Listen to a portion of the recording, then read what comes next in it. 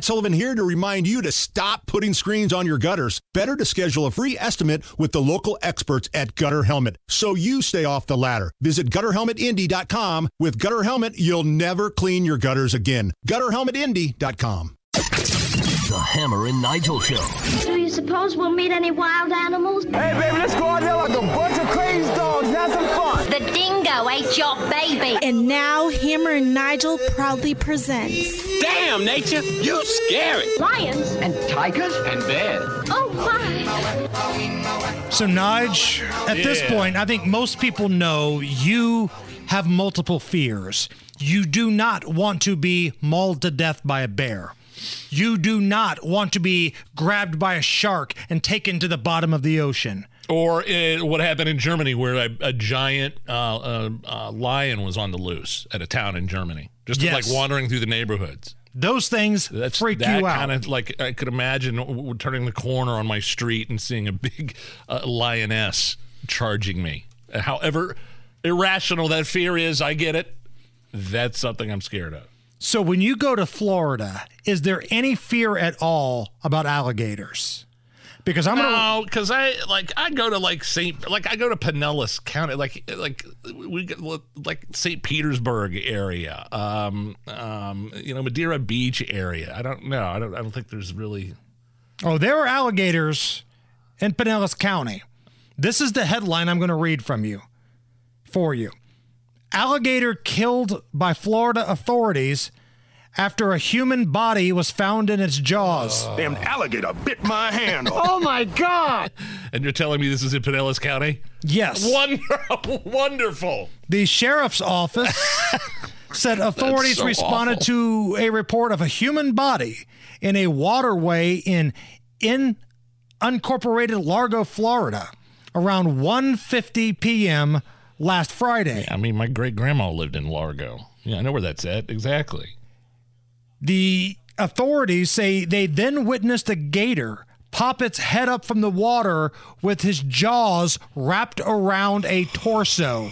Stop. Wildlife officials ultimately shot the gator and removed the torso, but after they brought the gator on land, they stretched it out and it measured 13 feet long. Damn, nature, you scary. Oh, that's terrifying. 13-foot gator's a big, scary mamma jamma, man. In Pinellas County, no less, where, there's a lot of tourist activity in that county. Yes. There's also torsos and gators, so be careful. All right. So this isn't quite damn nature, you scary. This is damn nature, you stink. Cleaning is underway for a St. Louis supermarket that had rotting fish stored inside for multiple months. Oh. Seafood City Supermarket had been out of operation since March after St. Louis health officials shut down the supermarket after they had realized they violated multiple health codes. So the owner of the supermarket was like, blank me, blank you. You want to close me down? I'm just going to get out of here. I'm going to lock the door. I'm leaving all the fish inside. Oh, no. That's the smell. Could you imagine? So during a hot summer in St. Louis, this former Seafood City supermarket was just left there, and the stink was so bad that they had to bring in people in hazmat suits. An official with Bio One, the cleaning company in charge of cleaning out this supermarket, told KMOX in St. Louis it was one of the worst cleanup scenes that they've ever been to. Here's a reporter that was on the scene. We could not go inside the building legally because they have to have a hazmat suit. But the workers here are telling me there are so many flies that a horror movie would actually be put to shame by what can be seen just beyond that door right there. That's the deep freeze area where there are mountains of maggots and flies and rotting fish meat. Oh, man. Uh-oh, here goes Nige. No, it's not happening this time. What, was it the maggots that did it? The maggots around the rotting fish where you see the eyes and the mouth and... all the gross scales and all that kind of stuff. Oh, get him a trash can. Over here. There. Get it. Oh, no.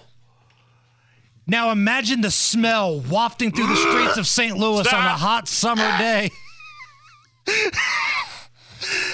Allison, how many is this for you now? How many times since you took over for TK Dub have you witnessed a Nigel vomit? I think this is 3 or 4. I've been here since February. It's a dry. Oh, it's a dry one. The reporter had to have a hazmat suit on, Nige. A hazmat suit. And all the flies were so overwhelming, it looked like a horror scene about what's happening just a couple hours away on I-70 in St. Louis. It might waft over here, Nige. It might waft. I don't know. Nigel just ran out of the studio. Oh, this is so easy. I would say this is fish in a barrel, but saying that analogy right now might make things worse. If you're watching on the YouTube stream, you might be able to see Nigel's butt cheeks pressed against the studio window's glass as he ran out of studio to vomit one more time. It's dry heaves. Oh, that's worse for all of us. Yeah, it was kind of dry. What happened to those fish, too? Ew. It's the Hammer and Nigel gross. show.